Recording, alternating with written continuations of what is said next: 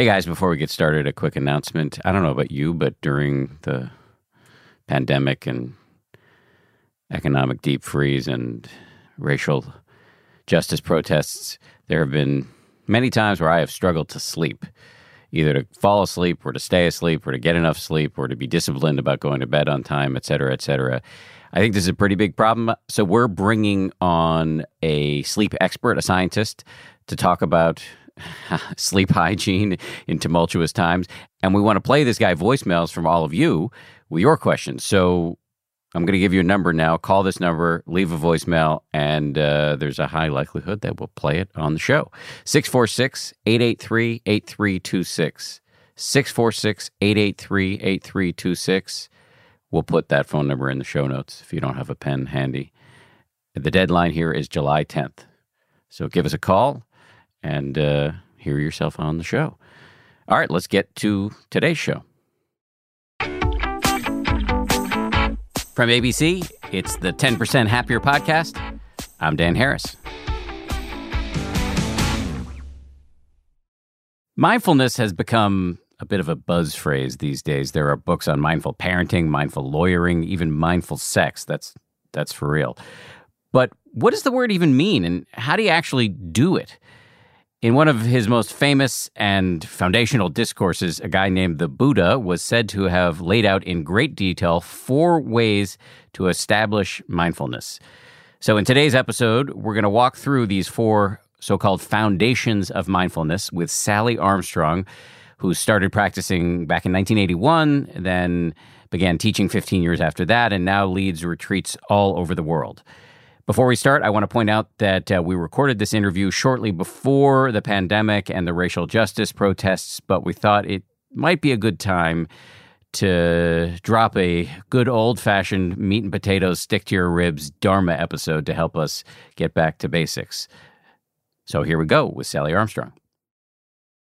Nice to see you again. Hi, Dan. Thanks for coming on. Great to be here. Let's start with your backstory. How did you get interested in meditation as a girl from Melbourne, Australia? It was a circuitous route. I grew up in Melbourne, Australia, which is a long way from anywhere. It sounds like you've been to Australia, but back when I was growing up, born in the 50s and growing up in the 60s, the rest of the world was a long way away. So it was a relatively sheltered upbringing. Obviously, we had books and went to school and college, and reading new ideas about the world was exciting, but it seemed a long way away. But I eventually saved up enough money and decided to do the thing that many young Australians do, which is to leave for an extended period. Because once you leave, it's expensive, so you go and you stay away for a number of months. So my idea was that I would go to India for 6 months. Another friend had been and came back with all of these exotic stories about India. So I made some arrangements, and that's what I did. I went to India. I had no clue about Asia or India, certainly no real interest in meditation. I was about 25 years old at the time. But being in India, it's just a very spiritual place. It's both very spiritual and incredibly challenging. And so you have to develop resources that I hadn't been challenged to develop in my life so far. Challenging because it's hot and messy, and everything is difficult, and yet there's a sense of possibility there. And especially, again, coming from a relatively sheltered background in Melbourne, Australia, meeting people from all over the world, literally, certainly both Indian people, but other travelers from Europe, from Japan, from America. So it just broadened my horizons. And it wasn't long in being in India, because it is such a spiritual place, those ideas started to permeate the conversations that I was having. And I started getting interested in meditation. I actually ended up living for about 6 months in McLeod-Ganj, which is right where the Dalai Lama lives. People say Dharamsala, but McLeod is a hill town in India where British would go to escape the heat. So it's quite a delightful setting, and it feels like you're in Tibet. It's full of Tibetans. So I got interested in Tibetan meditation while I was there. A lot of my friends were getting into it, but that was always too complicated for me. There was a lot of layers and barriers to access to the teachings. And someone finally said to me, if you want to learn to meditate, go and do a Goenka retreat. And so that's a retreat with S.N. Goenka, who he's dead now, a very famous meditation teacher. He's Indian by nationality, but learned his meditation in Burma, which is a Buddhist country. And he instigated this idea of 10-day retreats where lay people could come and practice and learn meditation. And there was probably a couple of hundred people on the retreat.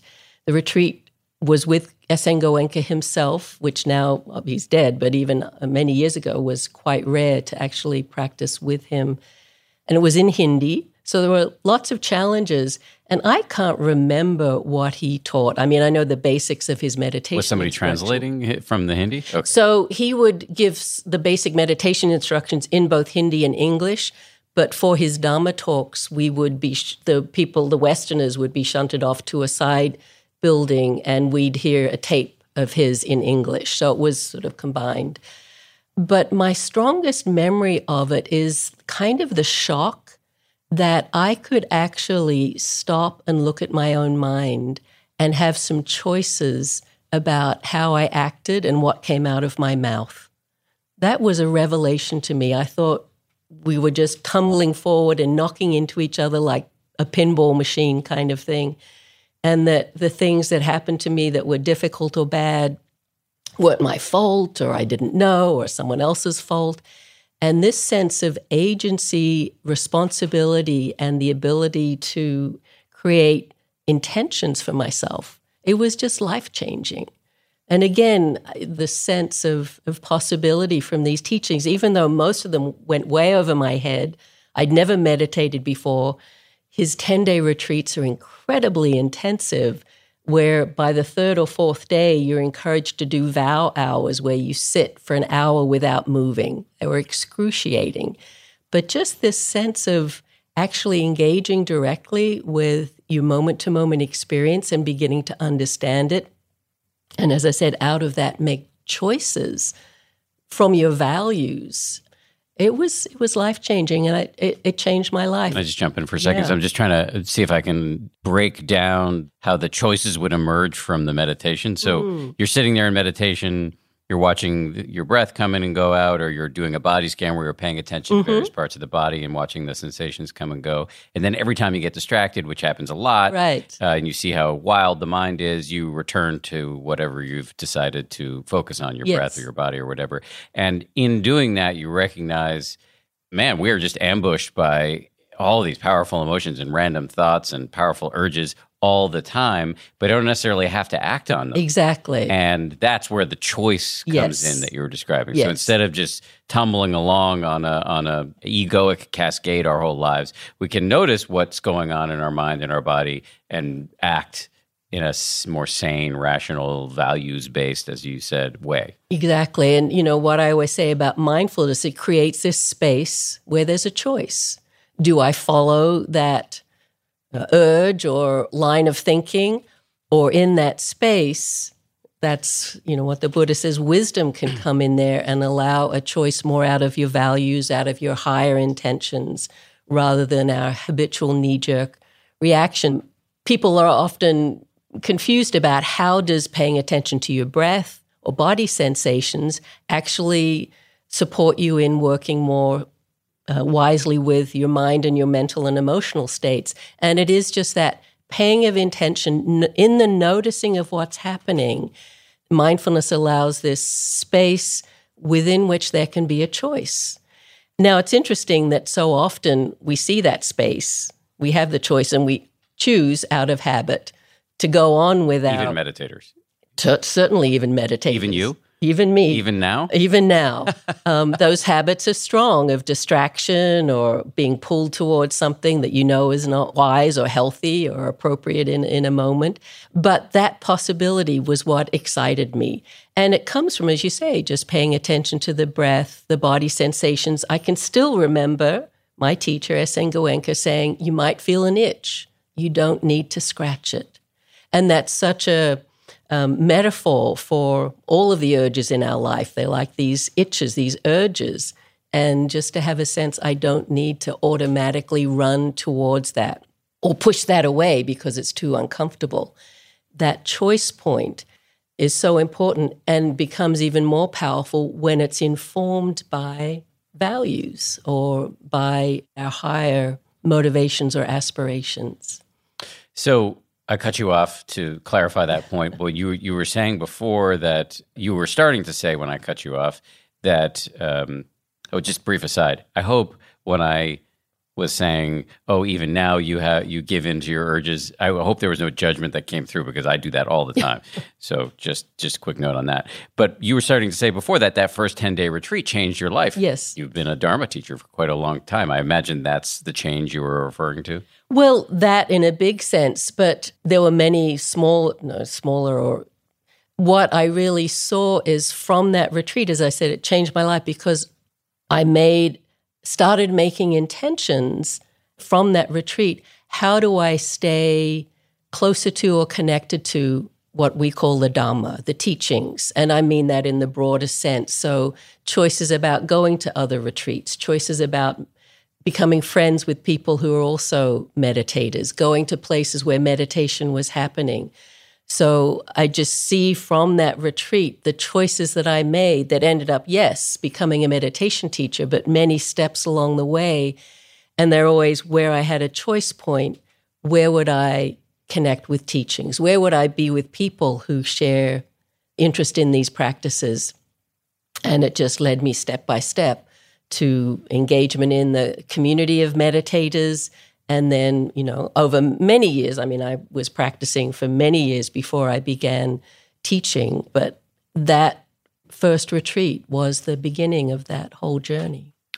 In preparation for this interview, we sort of reached out to the broader 10% Happier family of staff and coaches, and one of the people on our team, Cara Lai. I don't know. Yes, yeah, so yes. You may know her. Yes, I do. And so she submitted a question that I thought would be interesting to ask you, given we're now sort of in the biographical phase of the interview.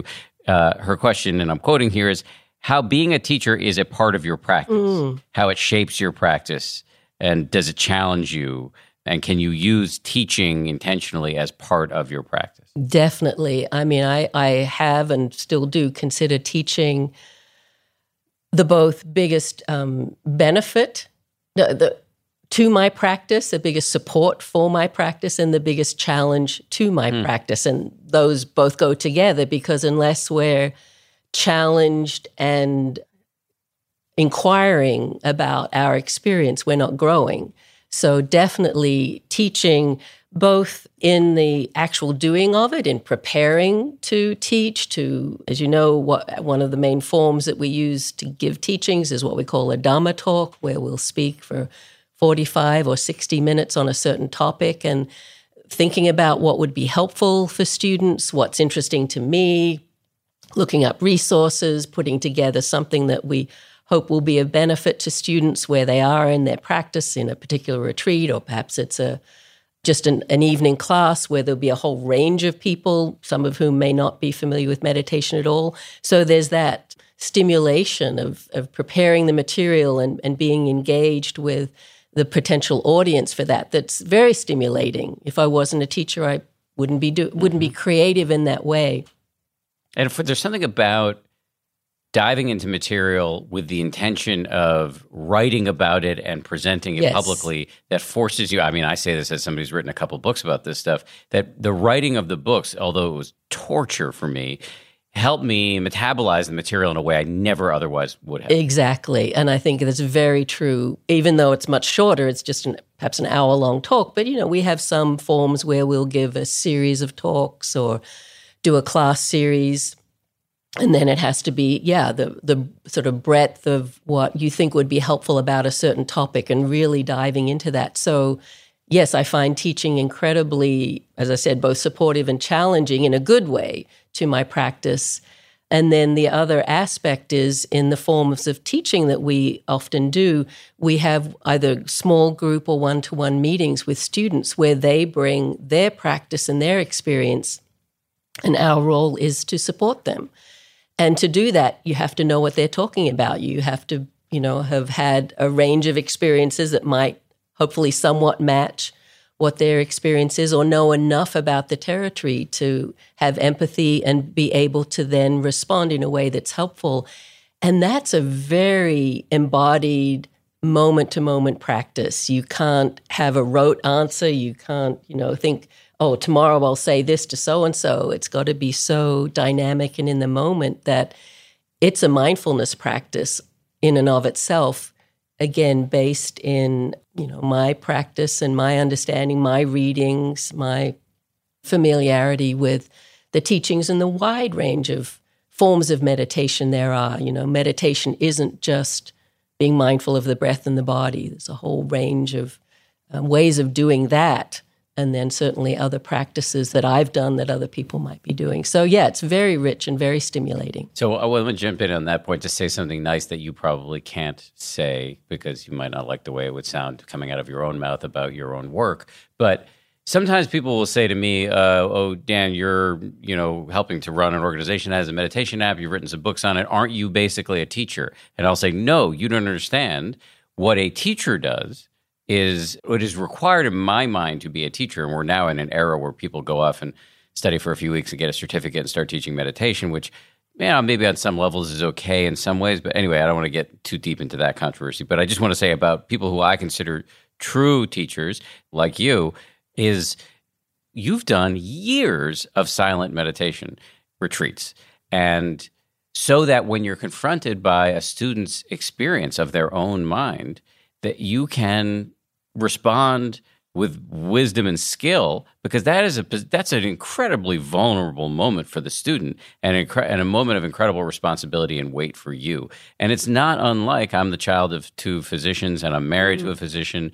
And these are people who, my wife, I think, has 7 years of post-med school training, something crazy.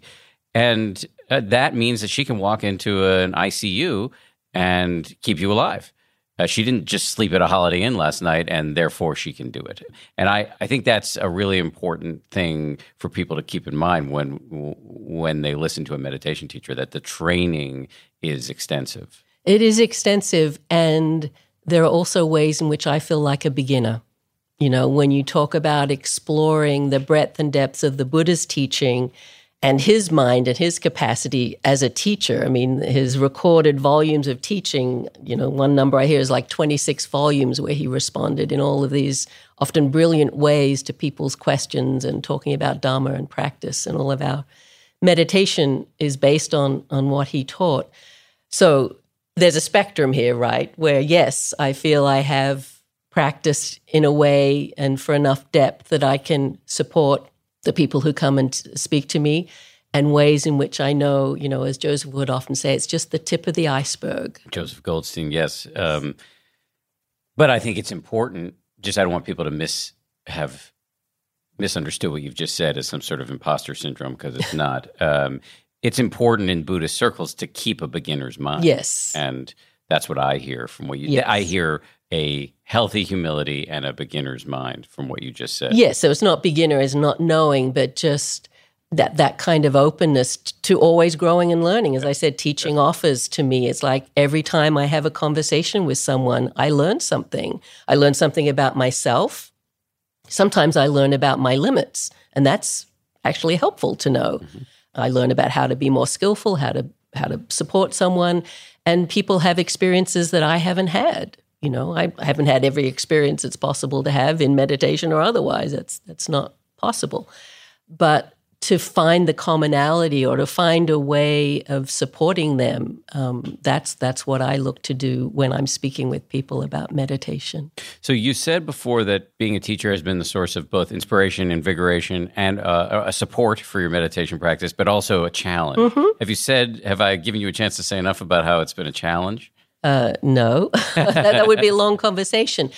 Part of it is just that, you always, if there's a depth to something, as I said, I always feel like there's more to know, there's more to learn, that I am being challenged to both speak from my experience, but to be able to speak in a language that someone can understand. If I speak too individually or uniquely about the specificity of my experience, it's not often helpful to someone else. So that's just one example of the challenge. There are practices that I'd like to learn more about and deepen in. There's more reading that I'd like to do to really familiarize myself with these volumes of texts. I haven't read anywhere near all of them. So there's that kind of thing. And then I'd have to say a challenge at the moment is addressing real-world concerns that people have. And that can be, if they're not my direct experience, how do I speak to someone that's having suffering, pain, confusion around their sexuality or their racial background, or they're feeling marginalized in some way. As our retreats are becoming more popular, we're getting more diverse communities coming and learning how to speak skillfully to people who've had a very different life than I have, or background, or sexual orientation, or sexual expression, racial background. There's a whole level of learning about doing that skillfully that is, again, a challenge, but one that really enlivens my own practice, my thinking, my discussions with fellow teachers, and I think the way the Dharma is being presented. At the moment, I'm working specifically on climate change, and how do we talk about climate change in our teachings in a way that's actually supportive of people and helps them work with that as Dharma practice, and not as something that's so fearful and overwhelming that we just collapse in a corner. So we're having conversations as teachers. How do we come to our own wise relationship to that? How do we, be actively in support of the huge steps that are needing to be taken around climate change, but using that as Dharma practice? So we're not activists out. We can be, but that's, as a Dharma teacher, it's about finding language and practices and resources around that. So there's always new edges, new places to explore. And again, as a teacher, sort of back to when I'm sitting with someone in a practice meeting, I see my role as helping them frame or understand their experience in Dharma language or Dharma practice terms. And it's the same with any of these new areas of exploration. How do we bring that into our practice? What's Dharma understanding of that? How is their wise view in relationship to this particular area of modern day life? I want to get you to say more about that. I hadn't planned on diving in here, but I'm actually really glad we are, because I can imagine people listening to this might have been confused by what you say, putting it in Dharma language, because some of the things that you reference that are coming up in these one-on-one sessions with students, and usually in a retreat context, I would imagine, is they come in, plop down on the chair opposite you, and they may be thinking that this is a relationship somewhat akin to a shrink. Mm-hmm. But you're not a psychiatrist or a psychologist. No. You're a Dharma teacher. Mm-hmm. And so in some ways you're having to level set, so you're actually making sure that you're both coming from the same place as you have this discussion. That strikes me as very challenging. Yeah. And many teachers actually are therapists or psychiatrists, have some training in that area. And I think it can be really helpful. I don't. I'm trained as a meditation teacher. That is my training. But we do learn certain skills that are in some way similar to what a therapist might do in sitting with someone and having empathy and creating a safe space for them to share what's going on. But the framing that I'm talking about, helping them to understand their experience in Dharma language and Dharma practice, is both as a meditation, because again, as you said, this is often in the context of meditation retreat, so they'll leave this meeting and go out and continue practicing mindfulness. How do they work with whatever has come up with them in their ongoing silent, alone practice? For most of the day, I don't know how much your audience knows about retreats, but they're in silence, sitting and walking with these every day or so meetings with a teacher.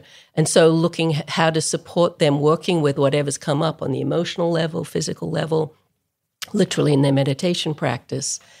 And then the other side, more of a Dharma perspective, is using these teachings of the Buddha that are so brilliant about the three characteristics that everything we're experiencing in this conditioned realm is impermanent, unsatisfactory, and there's not an inherent solidity, permanent self at the core of it. And so just reminding them of things they already know, but when you're caught in some real difficulty, we all lose that wisdom. Reminding them about the Four Noble Truths. This is suffering. This is the nature of being human. You have a body and a mind, there will be suffering. It's not wrong that this is happening, but how do we learn from it instead of feeling helpless or a victim or angry about it? So that kind of framing. What happens when somebody comes in and, you're supposed to be sort of taking care of them, as you said, creating a safe space, and they just press your buttons, and you're having thoughts like, this person rubs me the wrong way? So that can happen. We're all human and individuals and have very different ways we approach things. But I think I said before, this kind of meeting with students is a practice.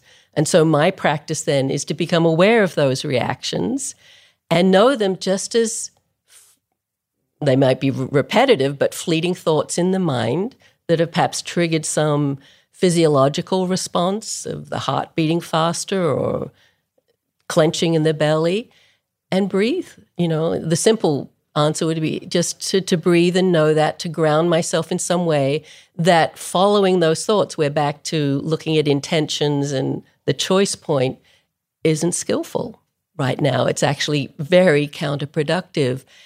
And that's my practice, how to sit with someone where there is dissension, difficulty, disagreement, and hold that space. And, I can do that sometimes quite well and other times perhaps challenge, but that would be my intention, is to have that as my practice, and also to know for whoever it is on the other side in the chair opposite me that they're struggling with something, that this is their dukkha, their suffering, and they're just, in their escape from it, trying to put it onto me. That's why the Four Noble Truths are so helpful, is this is what it's like to be human. We miss each other. There can be contention. There can be difficulty. And so this bigger framing, grounding the feet on the floor, feeling my breath, and knowing, again, that's my role, is to help this person hold this. And if I really can't do it skillfully, the interviews, the practice meetings aren't that long, 10 or 15 minutes. It's just like, how can I be with this person until they have to leave? And then I'd have to assess, what would be more skillful next time. Someone else will probably be speaking to them. They'll be in a different space. That's where the impermanence part comes in too. You don't take it so seriously, because I know people can get very activated on retreat. People have sometimes a sense of retreat as this place of relaxation and calm. And we can get incredibly challenged physically, emotionally, through our memories, through interactions with other people on the retreat. And people can be, instead of on their best behavior, sometimes the more challenging side of people can come out. And again, just knowing that creates a space to hopefully help me hold them in whatever they're going through and not buy into whatever reactions I might be having. More of my conversation with Sally right after this. So in preparing for this interview, in reading my preparation materials, which are prepared by two of my amazing colleagues, Grace Livingston and Samuel Johns, one of the things that I saw in these prep materials, that one of the things that's of real interest to you is getting pretty granular about what the Buddha said, his actual teachings. Mm-hmm. And I don't think we've done a ton on this podcast of like diving into the early teachings of the Buddha and explicating them in a really simple way, which is your power alley. Because I've seen you on my own retreats. I've seen you give Dharma talks, and you're great at this. So I thought we could do that here. Mm-hmm. You mentioned the Four Noble Truths. I just want to not let that go by without quickly. I'll give a quick explanation of what those are, because I have a bigger question for you. The Four Noble Truths, just for anybody who's uninitiated here, is after the Buddha got enlightened, or if you believe the myth, He got enlightened, then he went out and he took some downtime, and then he went out and gave his first talk to some of his old meditation buddies, and he delivered what are now known as the Four Noble Truths. One is life is suffering, which means doesn't mean you're constantly getting your innards pecked out by crows. It means that if everything is impermanent, and if you're clinging to things that won't last, it's not going to be awesome for you.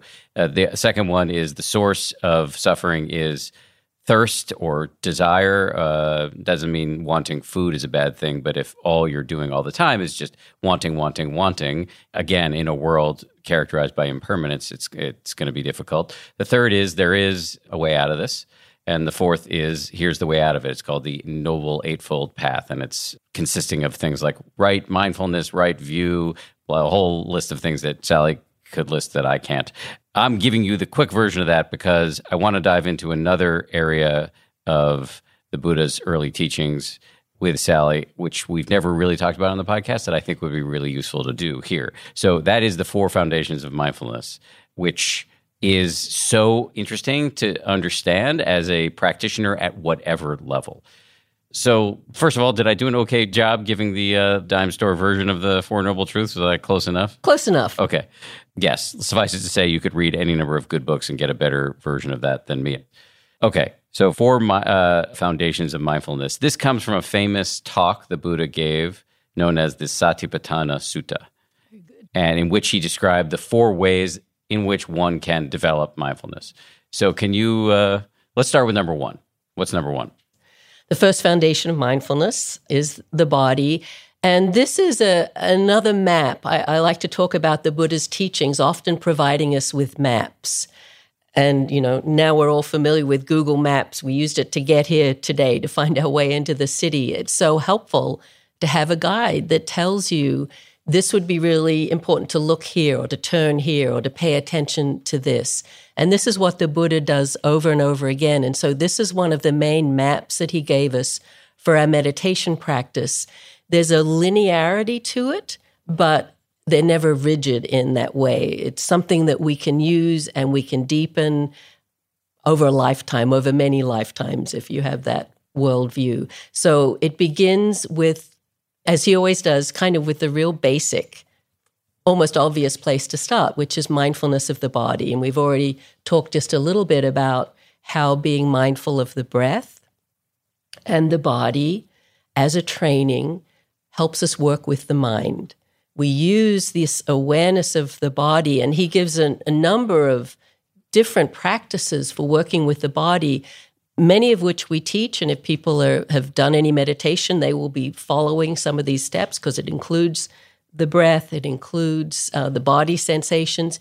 He dives into it in ways that we often don't teach. He talks about death contemplations or corpse contemplation, the way he talks about working with the body in a section called the 32 Parts of the Body. We don't teach that much, but the basics of what's in this first foundation is what is the foundation of virtually any meditation practice. Right. Well, corpse, we just explain what that means. This is hard to do now because it's hard to find dead bodies. But back then, they had charnel grounds where they would lay out the bodies and let the vultures eat them or something like that? Yes, there are many different, in India, they have burning ghats. So some bodies would be burnt, some would be just strewn in a charnel ground, and vultures or dogs or whatever would eat them.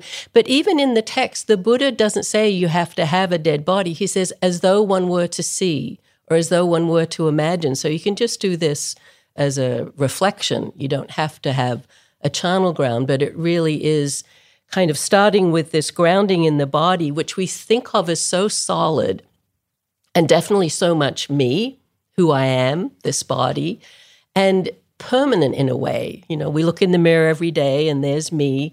Certainly if we look at a photo from how many, you have to, the timeline gets, longer or shorter as you get older. When did I start looking different than how I do now? But we have so many conditioned relationships to the body, to how we look, physical, height, hair, everything, the size and shape of the body. We have so many constructs about that really limit us and are often misguided or even untrue. People have body, dysmorphia, where their sense of themselves isn't actually very accurate.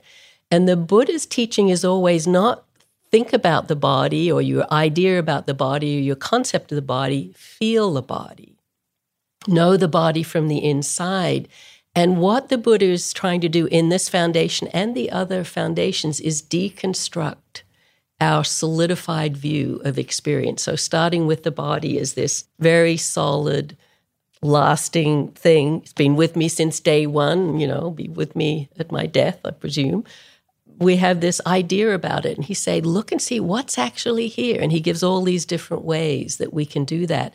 But just the very basics that he starts with of the breath coming and going and the bodily sensations, even the view of a hand, we're so used to, we can look at our hand, but as one of my teachers, Ajahn Sumedho, says, I can't look at my own eyes. I can only see a reflection of my eyes. They're not my eyes.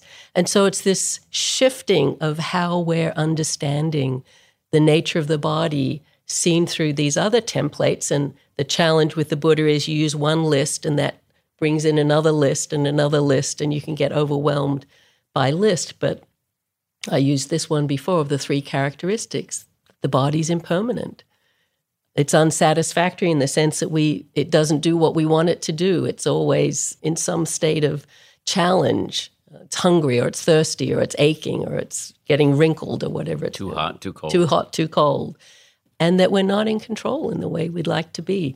So we start understanding the body in this first foundation in a very different way than our habitual way of thinking about the body or our ideas and concepts, both the ones we have, but certainly we've taken a lot of concepts from culture and internalized them about what we should or shouldn't look like, or, what's cool or not cool. And so it's really, again, deconstructing that. And there's a lot of freedom in that. Foundation number 2. Foundation number 2 is in the language that the teachings came down to is called Vedana. And this is a really interesting foundation in the sense that the Buddha thought it was important enough to make. There's only 4, and this becomes one of them. So Vedana we usually translate as feeling tone. And that's the quality that every conditioned experience of being either pleasant, unpleasant, or the literal translation is neither unpleasant nor pleasant. But let me just translate every conditioned experience. Basically everything that happens in your mind. Yes, and the world. Yeah. Mm-hmm. Well, but everything that happens in the world is refracted through your mind through the anyway. Mind, yes. So you're sitting in meditation, or you can see it more clearly in meditation, I think. Yes. I can at least. But you're sitting in meditation and you're noticing a sensation of heat or cold or an emotion like anger or joy, and it has everything. There's a rapidity to these conditioned experiences, these objects that arise in the mind. But everything that comes up is either pleasant, unpleasant, or neutral. Yes, exactly. And this is a universal law. It's not like if you know it, it happens. If you don't know it, it's not happening. It's always happening. And we have been trained from very early on, and it's very instinctual, a lot of this. And so we have to understand that and give ourselves some space around this. But we have been very deeply trained to run after what's pleasant and to push away what's unpleasant. And there's a ton of strategies we've all developed around those 2. And for what's neutral, to space out, to get bored, to go look for something else more exciting to happen. And so the Buddha really saw that those 3 modes and what they then, you could say, impel us to do is the cause of all of our suffering. That running after what's pleasant, and this is where the teachings, there's a great synchronicity to them. You went through the 4 Noble Truths before, and the second Noble Truth is the truth of tanha or craving. And you said it's that endless wanting. The literal translation of this word tanha means unquenchable thirst. So as you said, it's not, that I'm hungry or thirsty or taking care of my family. This is not what it's talking about. It's that unquenchable thirst. And so we've been trained, conditioned to chase after what's pleasant. And if things aren't pleasant, something's wrong. And if something's unpleasant, I need to push it away. I need to get out of here or strike back, get rid of that thing through anger or through some kind of defense mechanism. And most of us are ping-ponging all day long with these three, you could say quite subtle experiences, but in their effect, they're incredibly important. I mean, Joseph describes this as like a bug in a jar, just constantly moving up and down Yeah. these levels of Yes. the pinging off the sides of the jar. Just we're not really in control. We're just yanked around. Yes. It's this desire and knee-jerk its opposite, reaction. yes. Knee-jerk reaction. And again, we're coming back to how mindfulness, as you say, it's easier to see this in meditation when, especially if we're sitting still, and a thought can come or an itch or too hot, too cold, and that immediate urge to change the situation. So we can see that more clearly in the silence and the stillness of meditation. But once you train in this knowing, it's, as I said, it's happening all the time. And this choice point that I spoke about earlier is so important. Yes, our knee-jerk reaction is something's out there and it's appealing. Go get it. And the challenge we all face is these days so many of us can. We have a phone in our pocket that could bring almost anything in the world, if we had the money, to our doorstep. Used to be, in 5 days, that was pretty amazing. And then 2 days. And now, it's like Drone delivery. Exactly. And so these compulsions that we have, the whole consumer culture is designed to let us feel we can and we even should act on them and have them be satisfied. But the thing about these urges, as you pointed out before, is they're never satisfied. There's always a new shiny object out there or something new to hate, some variation of what we don't like to hate. So we're on a kind of treadmill if we're not aware of it. And we can seem like we're in control of everything. We're making choices and we're living our lives. But underneath what's fueling it are these very primal reactions, wanting, not wanting, and the Buddha would say delusion or ignorance about what's not seen. Foundation number 3. So that's, again, in the text, citta, C-I-T-T-A. And we tend to translate that as mind state. So it includes basically our whole emotional realm. But in the text, it also talks about states of meditation. Is the mind concentrated or not? Is it restless or not? Is there aversion or wanting, those sort of basic responses to Vedana present in the mind? Is the mind contracted or expanded? So it starts with the very basic responses to the second foundation, which is pleasant, unpleasant, neutral. Our usual response to pleasant is grasping, right? We want it. So that's the first in the third foundation of mindfulness. Is greed present in the mind? Is wanting present in the mind or not present? Is aversion present or not present? Or is delusion? So they're tied together. We get to know them in the second foundation. In the third foundation, we look at what happens to the pleasant, unpleasant. Oh, we want that. We don't want this. And so the third foundation is really coming to know these, again, very, it's not simple, but they're essential movements of mind that we live with all day long. What's brilliant about this foundation is it can seem, I don't know, you'd say negative because it starts off saying, is greed present in the mind? Is aversion present in the mind? These first three, again, another list, are known as the kilesas. Translation is usually the torments of mind or the poisons of mind. These are the roots of the unwholesome that lead us into actions that cause harm for ourselves or others, greed, aversion, and delusion. But in the foundation, the teaching is it present? And the meditator is just asked to know, is it present or is it not present?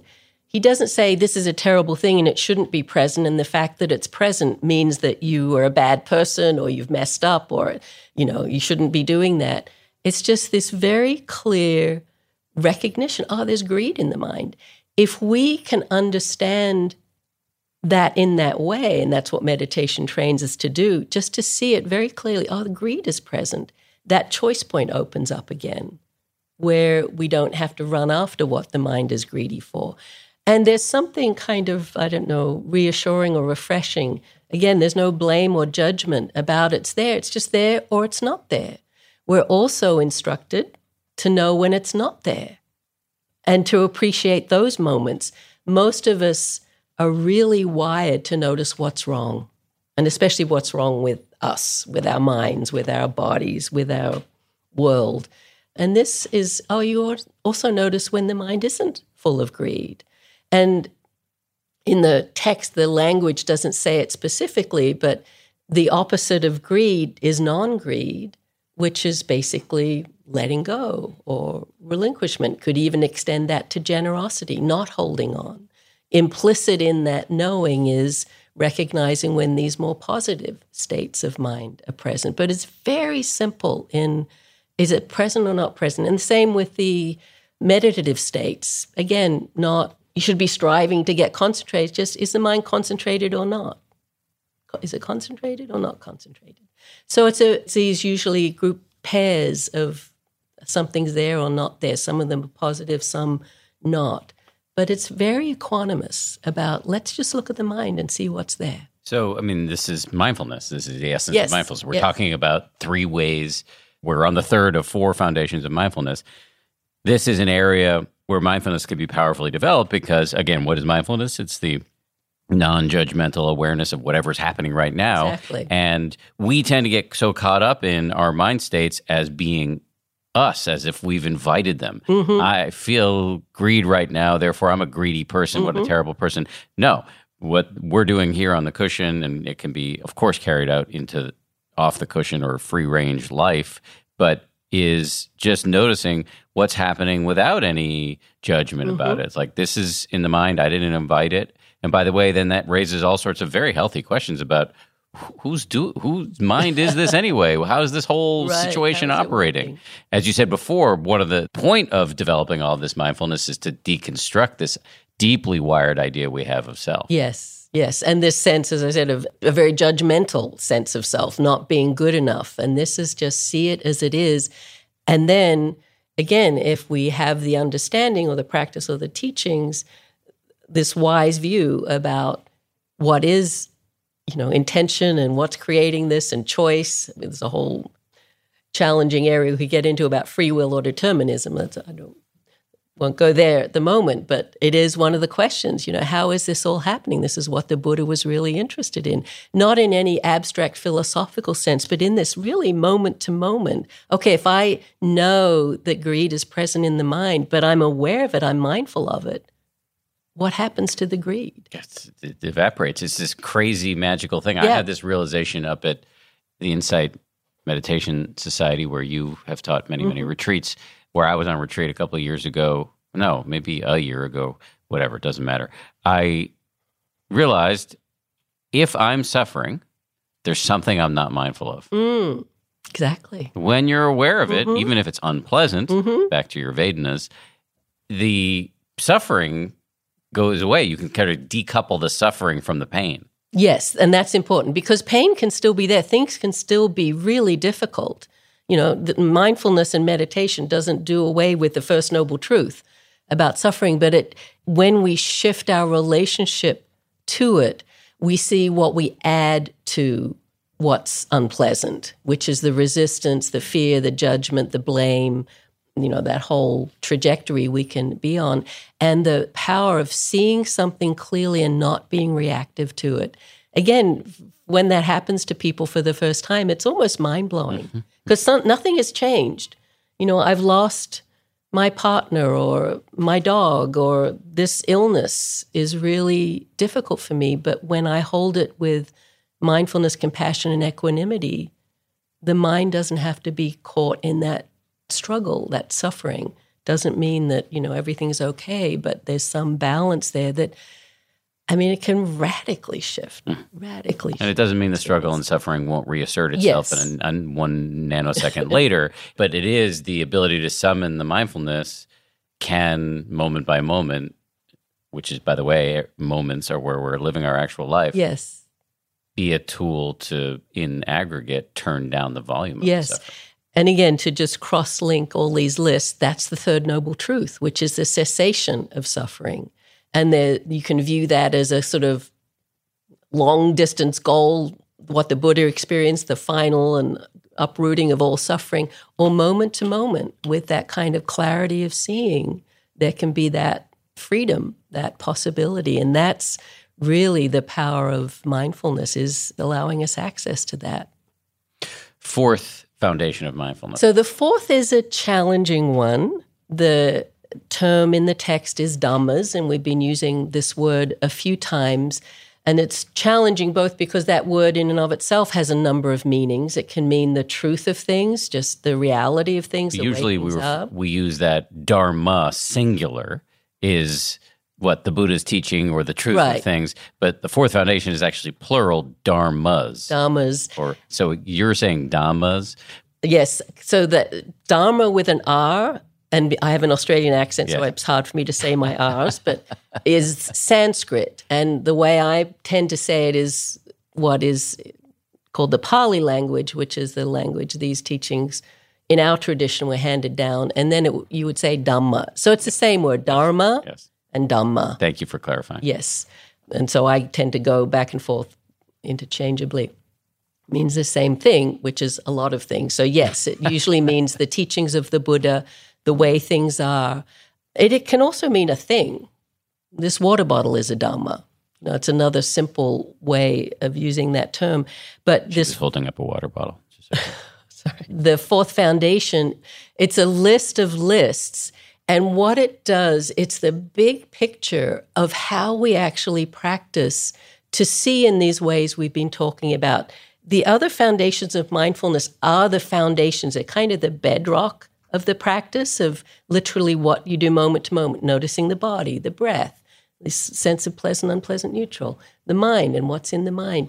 In the fourth foundation, it talks about what do you actually do when you notice you're having a difficult experience. So the first of the lists is the hindrances, which is a very familiar list to anyone who's been on a meditation retreat, because it's these 5 difficult experiences that happen, especially when you meditate. They can happen at any time, of course, but, again, of wanting, sense desire, of pushing away, of restlessness, of sleepiness, and of doubt. And then it says, it invites the meditator to know what are the conditions that support or increase one of those experiences of the hindrances of sleepiness or restlessness. What are the conditions that allow that to dissipate, and how to basically not encourage the conditions that allow, say, sleepiness to develop. And so we're invited into engaging skillfully with whatever's difficult in our meditation practice. So, the simple one is sleepiness. Anyone who's ever meditated has gotten sleepy. It probably happens many times a day. It happens to everyone. It doesn't matter how long you've meditated or how bright your mind is. You can be wide awake going in, and you sit down and meditate, and all of the signals to your body are, it's usually quiet, hopefully. You're meditating somewhere quiet. Doesn't have to be, of course. But you're closing your eyes. Usually you're calming yourself down, just relaxing with your breath. And those signals are all the same as what we give ourselves when we take a nap or go to bed at night. And so this tendency to sleepiness is really strong. And so at the start of the fourth foundation of mindfulness is know what those conditions are and what would be a skillful way of engaging with that. So what the fourth foundation provides for us, again, is a map within a map of how to skillfully encourage mindfulness and right view and clear seeing in our meditation practice, certainly, because these are talking about mindfulness. But in our lives, we just start to know that. And so it starts with difficult states. It looks at other lists. But its theme always is, see how this thing is constructed. If it's a helpful thing, how do you keep creating the conditions that are helpful? So one of the lists in there, the 7 factors of awakening, which is this beautiful list that talks about, what are the qualities that the Buddha was said to have developed and that we can develop in our meditation practice. How do you support those developing? Can you recognize whether they're present or not? Because the fourth foundation starts off just the same as the third one does, where we're asked to see, is this quality present or not present? If it's a difficult quality, what are the conditions that enable it to arise, and what could you do skillfully to not support that arising? If it's a skillful one, like the 7 factors of awakening, these beautiful qualities of mind, again, is it present or not present? Even that's helpful. Is the awakening factor of joy present in the mind? And if it's not, what would be skillful in my life or in this moment to have more access to that? So it's sort of giving us support for developing. It doesn't tell you exactly how to do these things, but that's part of the brilliance of the Buddha's teachings. He gives you the basic bare bones of the map, and each of us have to figure it out for ourselves. What helps me work with sleepiness or restlessness or this endless sense desire that I might have? What works for me?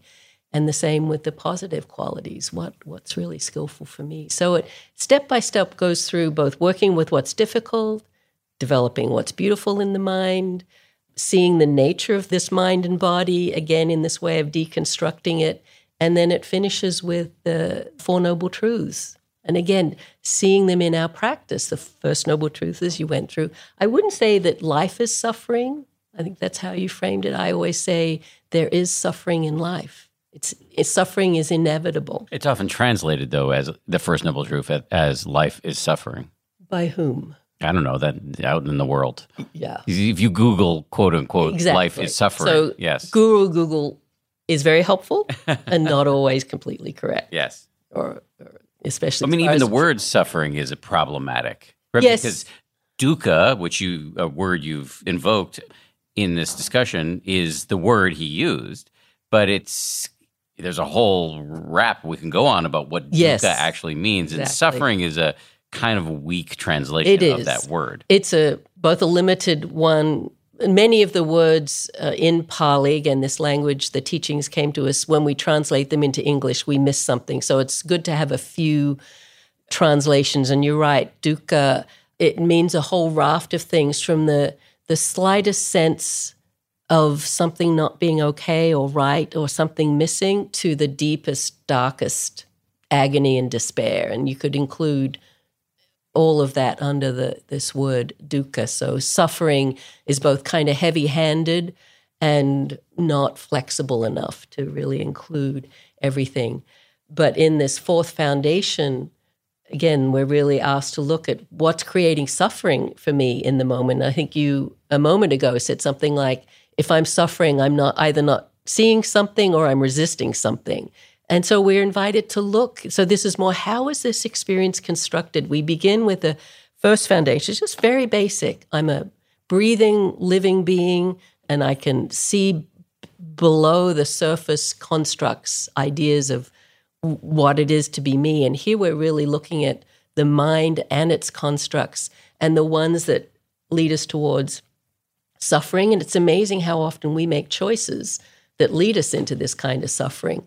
And what are the choices we could make that might make these beautiful qualities of mind and ultimately freedom possible for us? And so it's very much back on us as practitioners. It's not like, oh, if you do this, this, and this, you're good to go. You know, everything's going to work out. It's like it's a constant practice of seeing, oh, the mind is going in this direction. Oh, okay, awareness, choice, skillful response, compassion, equanimity, acceptance, letting go, redirecting the attention, all sorts of possibilities there. But we have to learn that for ourselves. So those skills become integrated into our being as more the default mechanism than the chasing after what's pleasant and the pushing away what's unpleasant. So just last question for me. So you've done this amazing overview of the 4 foundations of mindfulness. I can imagine listeners saying, okay, many interesting things were said. What do I do with all of this in my practice? Yes. Because there's so much here. Yes. Well, that's why we call it practice, is you really do have to put some extended time into learning how to integrate all of these different teachings and practices. So there's 2 basic responses, I would say. One is there's lots of great books out there about particularly what I've just been talking about the 4 foundations of mindfulness. And here's a plug, one of which is Joseph Goldstein's book called Mindfulness. And it's I have a note here to plug Joseph's book. Yeah. Right. So that's a very in-depth overview of this topic. And one of the things he does in that book, and I'm sorry to jump in, is he does a lot of the explication and exploration that you've just done of each of the foundations. And then he talks about ways that you can explore various aspects on your own. Yes. It's a very practice-oriented book. I think there's practices and exercises at the end. It's really from talks he's given at retreats to people who are practicing. And, I talked before about lists and lists within lists, the 4 foundations of mindfulness. There are many, so it's a big, thick book. There's a lot in it. But what I was mainly pointing to is, there's reading you can do about these practices and the ideas that I'm talking about. But the most important thing is your own practice. So whether it's a daily practice supported by something like the app and getting instruction there, but definitely going on retreat. The 4 foundations of mindfulness are the foundation of what we teach at pretty much every retreat. We might use that language even specifically, but that's what we'll be going into on a daily basis. And just the time spent, hour after hour, and there are many hours on a meditation retreat from early in the morning till late at night, just absorbing and integrating this as a way of being and a way of relating to your experience. It becomes more integrated. But it does take time. These are, especially the 4th foundation of mindfulness, it's not simple. If you read it, it's really all of the Buddha's teachings are in that one section. The 4 foundations of mindfulness ends with an exhortation. It's a discourse. So the way these teachings came down to us, the Buddha gave them orally. There weren't podcasts and recordings back then. People weren't scribing things out. He spoke this to a group of monks and nuns and lay people. But at the end, there's this exhortation where he says, if someone were to really practice these 4 foundations for 7 years intensively, one of 2 things would happen to them. And basically says you either get fully enlightened or you get really close.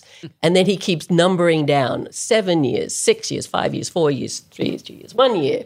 1 year, if you practice for 1 year, you'd be at this really amazing place of freedom. And then he counts down from there, 6 months, 5 months, 4 months. And he ends up with, if someone really practiced these 4 foundations of mindfulness for 7 days, one of these 2 fruits would be available to them, either full awakening or getting really close. So we often say that to people. If you're heading out on a 1-week retreat, this is what the Buddha said was possible.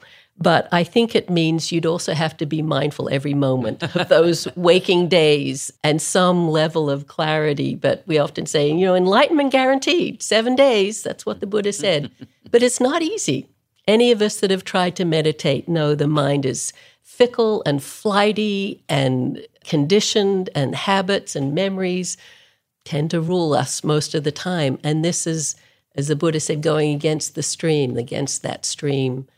But his teachings always were about what leads to more happiness, what leads to more peace and well-being, and always this emphasis not just on stress reduction or being just happy, but this possibility that he spoke about again and again of ultimate freedom, ultimate happiness that he himself discovered.